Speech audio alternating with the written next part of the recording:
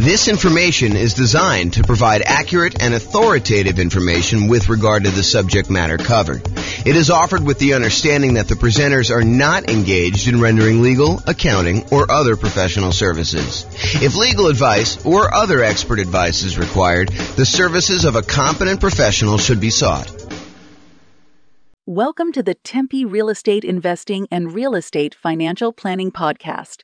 Learn all about investing in real estate in Tempe, Arizona, with a combination of real estate financial planning and modeling with numbers specific to Tempe, plus syndicated, more generalized recordings of live and pre-recorded real estate investing classes, not all of them specific to Tempe. Be sure to stay tuned after the podcast for a message from our sponsors. Well, good morning and welcome, everyone. I am your host, James Orr, and this is another class in the series on Deal Alchemy. Deal Alchemy is the somewhat magical process, or seemingly magical process, where we move returns from one of the areas of return that we get with investment properties to more than one. And sometimes we're trading a couple for a few, or one-to-one, but we're really just moving returns around. And today's Deal Alchemy class is about converting cash flow to debt pay down. And you're like, what? Wait a minute, James. Most of us prefer to have cash flow. So why are we taking cash flow and we're trading it in exchange for debt pay down? Well, because by doing so, it gives us a higher return in both dollars and return on initial investment. So there's one reason why you might want to consider kind of moving the return from cash flow to debt pay down. So we're going to jump into it. This is part of the series of classes we're doing on Deal Alchemy. I think last week we talked about improving cash flow. I think we did through lease options, if I'm not mistaken. I think we did lease options last week, where we used a new strategy and we changed how the returns got kind of moved around in the different areas. So alchemy, for those that don't know the definition, this is the dictionary definition of alchemy: a seemingly magical process of transformation, creation, or combination. And really what we're talking about doing here is we're talking about magically moving the returns from the 4 different areas of returns plus the reserve return we get when we buy investment property. You know, you've got appreciation, the tendency for property values to increase over time. You've got cash flow, kind of like you take all of your income from the property, from rent and anything else you're doing with the property. You subtract out all of your expenses, including taxes, insurance, your mortgage payments, maintenance, your property management, like all of those things, vacancy, all those things get subtracted out, and what you're left over with is cash flow. Then you've got debt pay down, the amount of the loan that you're paying down every single month on that particular property. And then you've got the tax benefits of owning the property. The cash flow from depreciation is what we call it. And then in addition to all of those, in order to prudently make an investment in rental property, we do need to have reserves. And so when we have reserves, we could take those reserves, we could set those aside. And because we're using them to make sure that we are able to maintain and own that property conservatively, then we can actually put the small return that we're earning on those reserves as part of the overall investment. Because you need the reserves in order to make the investment, now we can actually include the return we're earning on those reserves as part of the overall return that we're earning, okay? And you may have seen me kind of display this in this format, where I talk about appreciation, the property values going up, cash flow, which is all the income minus all the expenses, debt pay down, which is paying down the loan, the tax benefits, or the cash flow from depreciation, and then plus the return you earn on reserves. And then we have a total in the middle. And we can have this visual show both dollar amounts that we're earning, how many dollars in appreciation we earned, how many dollars in cash flow, how many dollars we paid down the loan, how many dollars we're getting from the tax benefits, and how many dollars we earned on the reserves. Or we could think of it in terms of the return on something, the return on our initial investment, or the return we're earning on equity, or the return we're earning on true net equity, like the equity we'd have after we sell the property and pay all the expenses, like real estate commissions, closing costs, capital gains taxes, depreciation recapture tax, like all of those things. When you subtract all those out, then we have what is left over, true net equity, and we can calculate returns on those as well. So let's talk about moving cash flow to debt pay down. And you may be surprised as to what happens here. This is kind of interesting. So instead of choosing to emphasize cash flow on investment property, let's say you do a 15-year mortgage instead. If we had gotten a 30-year mortgage, our cash flow would have been better. The payment on a 30-year mortgage is usually lower than the payment on a 15-year mortgage for the borrowing the same amount. And you also get a slightly better interest rate when you do a 15-year loan versus doing a 30-year loan. But even with the improved interest rate, the payment is still going to be overall higher because you're paying off a certain dollar amount. You know, if you're buying a $400,000 property and you're putting 25% down, you're paying off $300,000 worth of loan over a 30-year period or over a 15-year period. In order to pay it off over 15 years, your payment has to be higher in order for you to pay that thing off. Okay. So what we're really talking about is worse cash flow when we move from a 30-year loan to a 15-year loan, but much better debt pay down. Okay, so you're going to see that we're moving the return we're earning from cash flow into the debt pay down portion of that return quadrant, and we're looking at that and seeing how much of an impact that has. Now, the dollar amount for appreciation and the tax benefits, the cash flow from depreciation, they stay the same.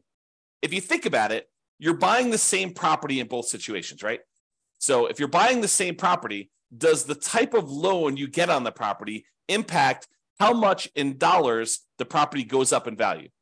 No, if you buy a property, that property is going to go up whatever it goes up or down, you know, depending on what market you're in and what's going on in the marketplace. But in most cases, that property is going to go up the same amount, whether you have bought the property free and clear, or you bought the property with 100% financing, or you bought the property with 50% down or 80% down, or you got a 30-year loan or a 15-year loan. It doesn't matter. If you buy a $400,000 property, as an example, and it goes up 3%, that means that it went up $12,000. It doesn't matter what loan you had to do that, okay? Now, in addition, when you buy a property, the price you pay originally, after you subtract out the value for the land, the value of the building we can depreciate for residential properties over 27 and a half years. So again, that doesn't matter what type of loan you got or how much you put down.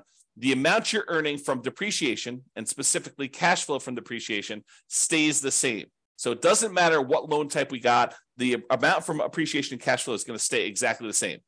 Now, a higher mortgage payment, because you're getting a 15-year loan than a 30-year loan, means that you should set aside more in reserves. Because when you want to think about your reserves, you're setting aside the money that you need to hold the property for a certain period of time. So for example, if we're setting aside 6 months of reserves, by having a higher mortgage payment, we need to set aside 6 months of that higher mortgage payment rather than the 6 months of the lower mortgage payment we would have if we had put if we had decided to do a 30-year loan. Okay, so the higher mortgage payment means you need to set aside more for reserves.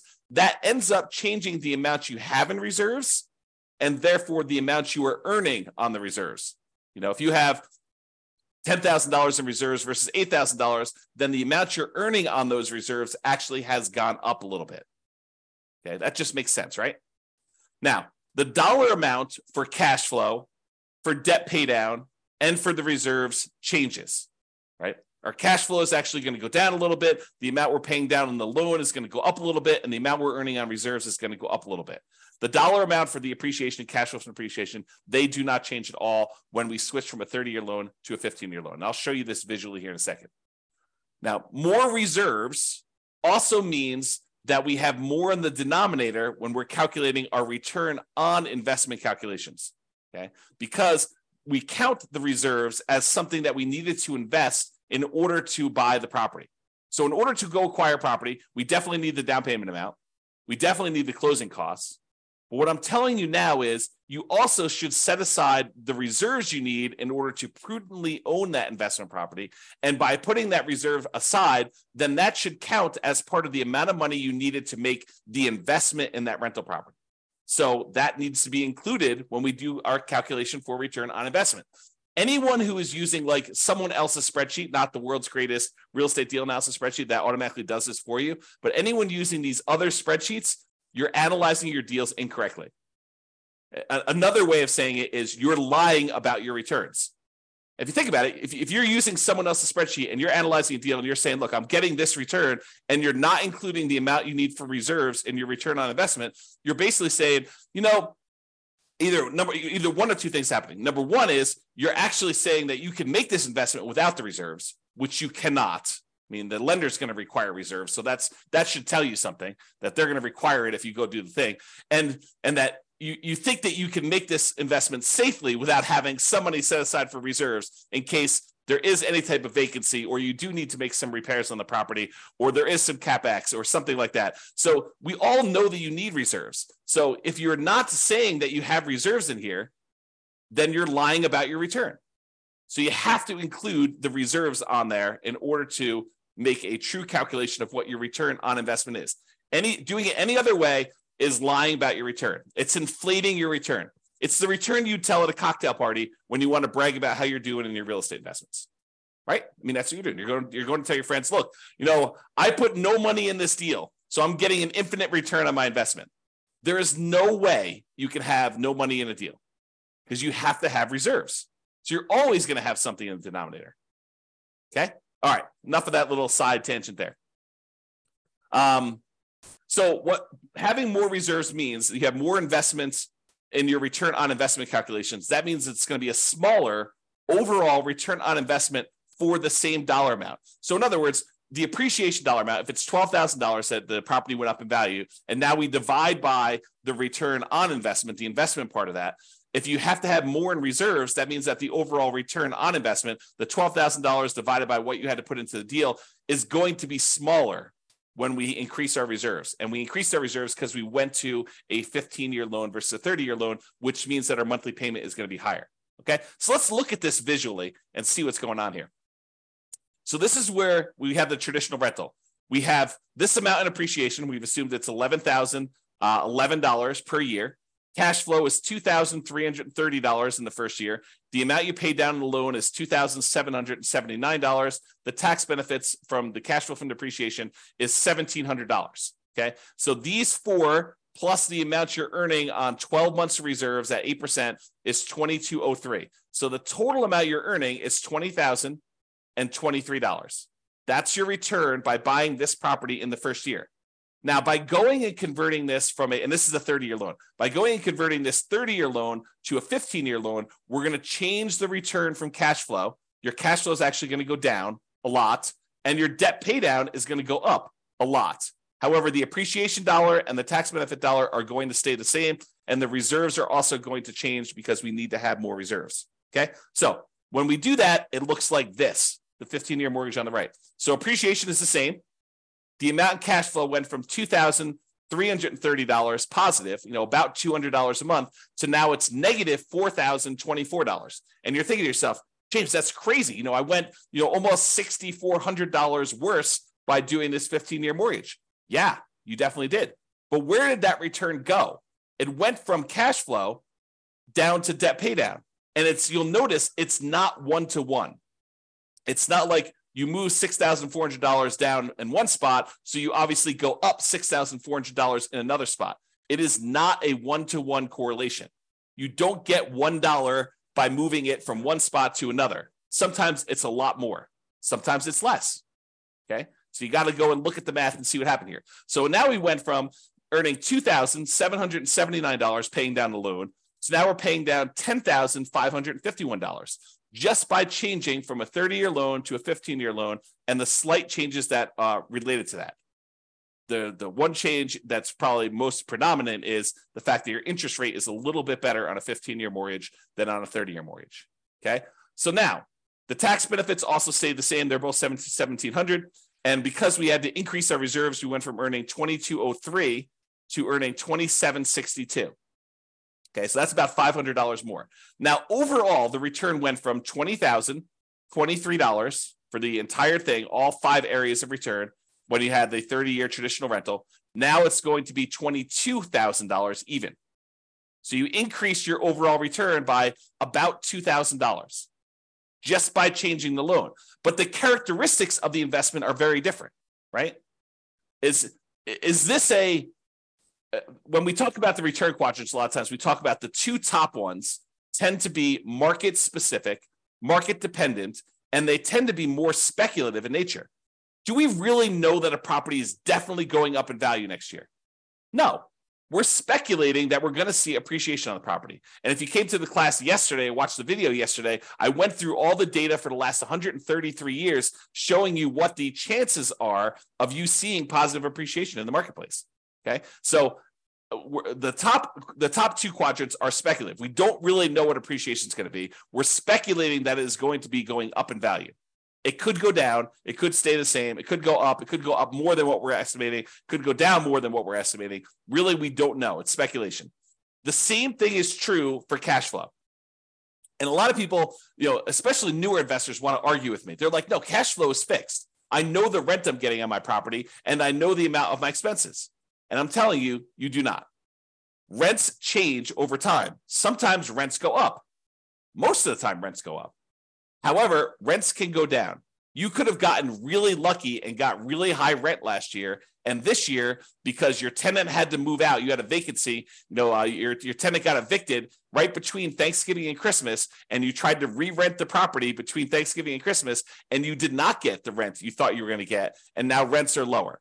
Or there were unexpected repairs on the property, and instead of having 10% set aside for maintenance, you needed 20% set aside for this year. Cash flow is speculative as well. Okay, so these two top ones are more speculative in nature. The two bottom ones are more certain in nature. The debt paydown one is a contract between you and the lender. If you make the payments as agreed, you get this return.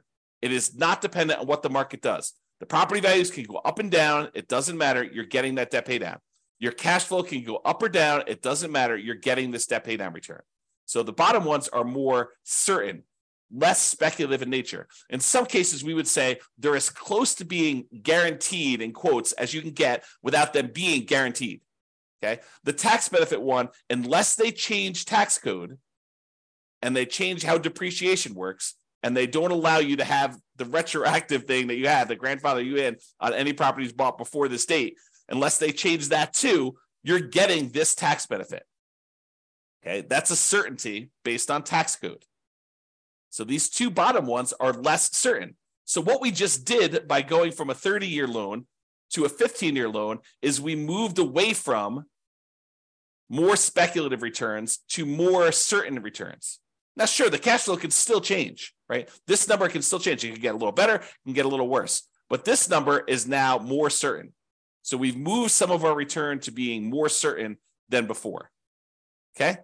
And the return on reserves, those are somewhat speculative as well, depending on what you're investing in, right? We've assumed you're earning 8% return on the reserves that you have, and that's you assuming that you're investing in whatever you want. In most cases, I think a lot of folks are going to invest in some type of index fund and have some type of ratio where they're going to keep a certain amount liquid in savings and then a certain amount in addition in backup reserves, where if they had to access it, they have the money available, and that's how you're earning that return. Okay? So if we look at those returns, that's what happens in terms of dollars. Now let's look at it in terms of what the percentage return on investment was. So before, the appreciation return was 8.97% return on investment. We took this $11,011 and we divided it by the amount of investment we needed to make, including the reserves, in order to get that dollar amount. And so it's 8.97%. The return from cash flow was 1.8%. The return from paying down the loan was 2.29%. The return from the tax benefits, the cash flow from depreciation, was 1.38%, and the return on your reserves was 1.79%, for a total return on investment with 12 months of reserves, that's what R12 is 16.24%. That's for the 30-year loan. Now, when we go to the 15-year loan, the return from appreciation and tax benefits, they do change, even though the dollar amount is the same.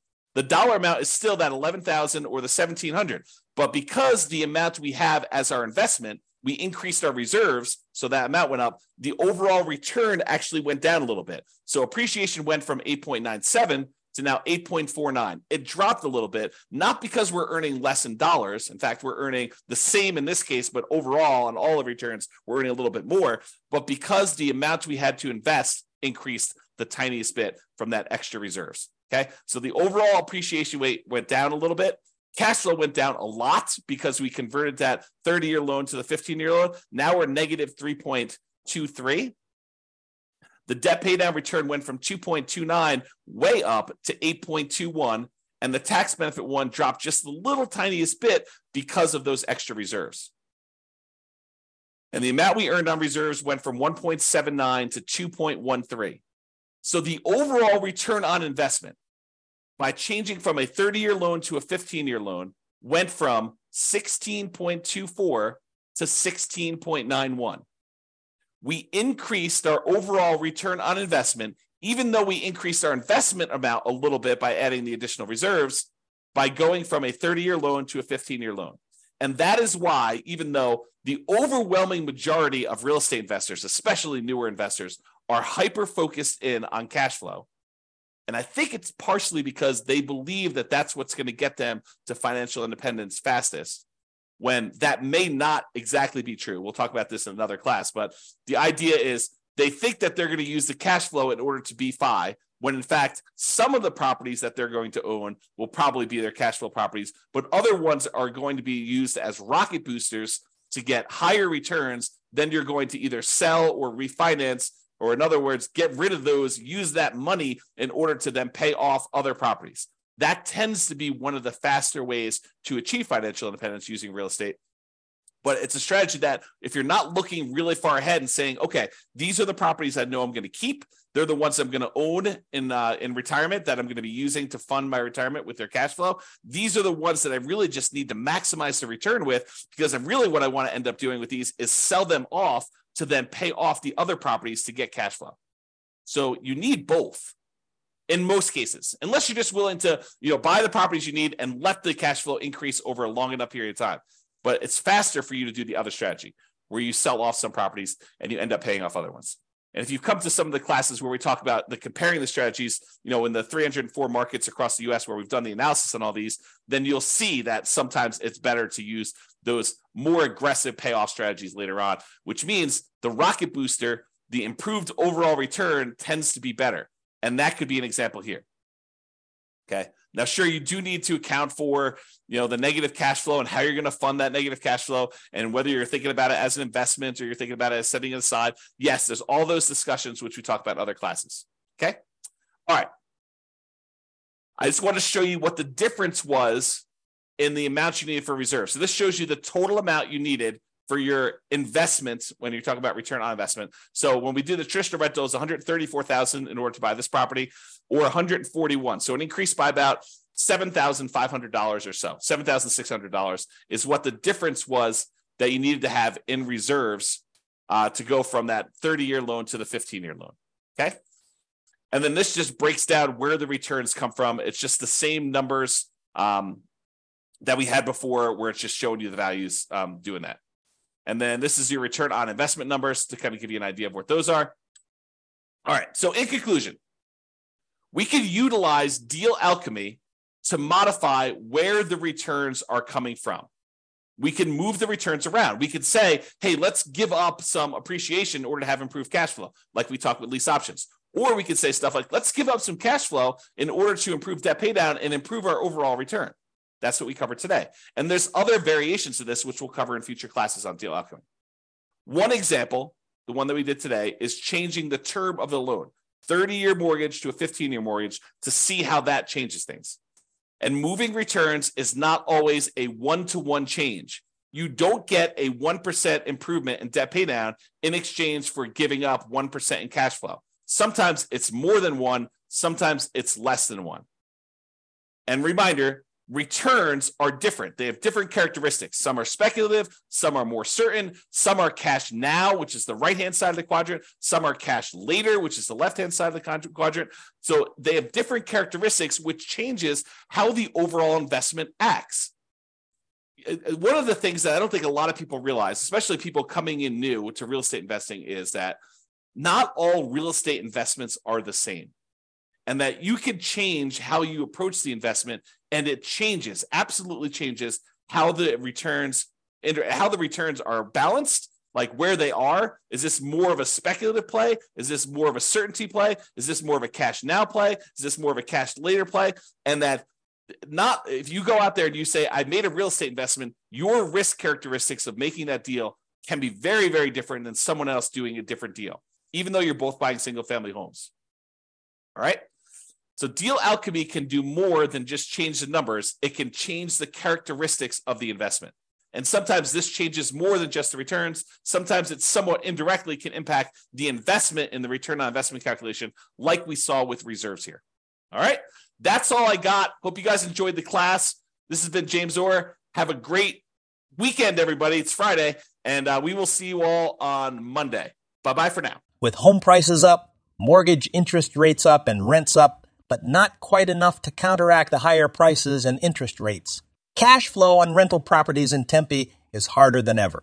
Book a call with the Real Estate Financial Planner to apply our proprietary 88 strategies to improve cash flow on your rentals. See the show notes for a link to schedule your call and improve your cash flow today. If you're a real estate agent, lender, or professional in Tempe that wants to help our real estate investor listeners, consider reaching out to learn about collaboration opportunities with this podcast. We'd love to add more value to our listeners by having you assist our investors buy, sell, and finance their real estate investments. See the show notes to schedule a call to discuss collaboration opportunities.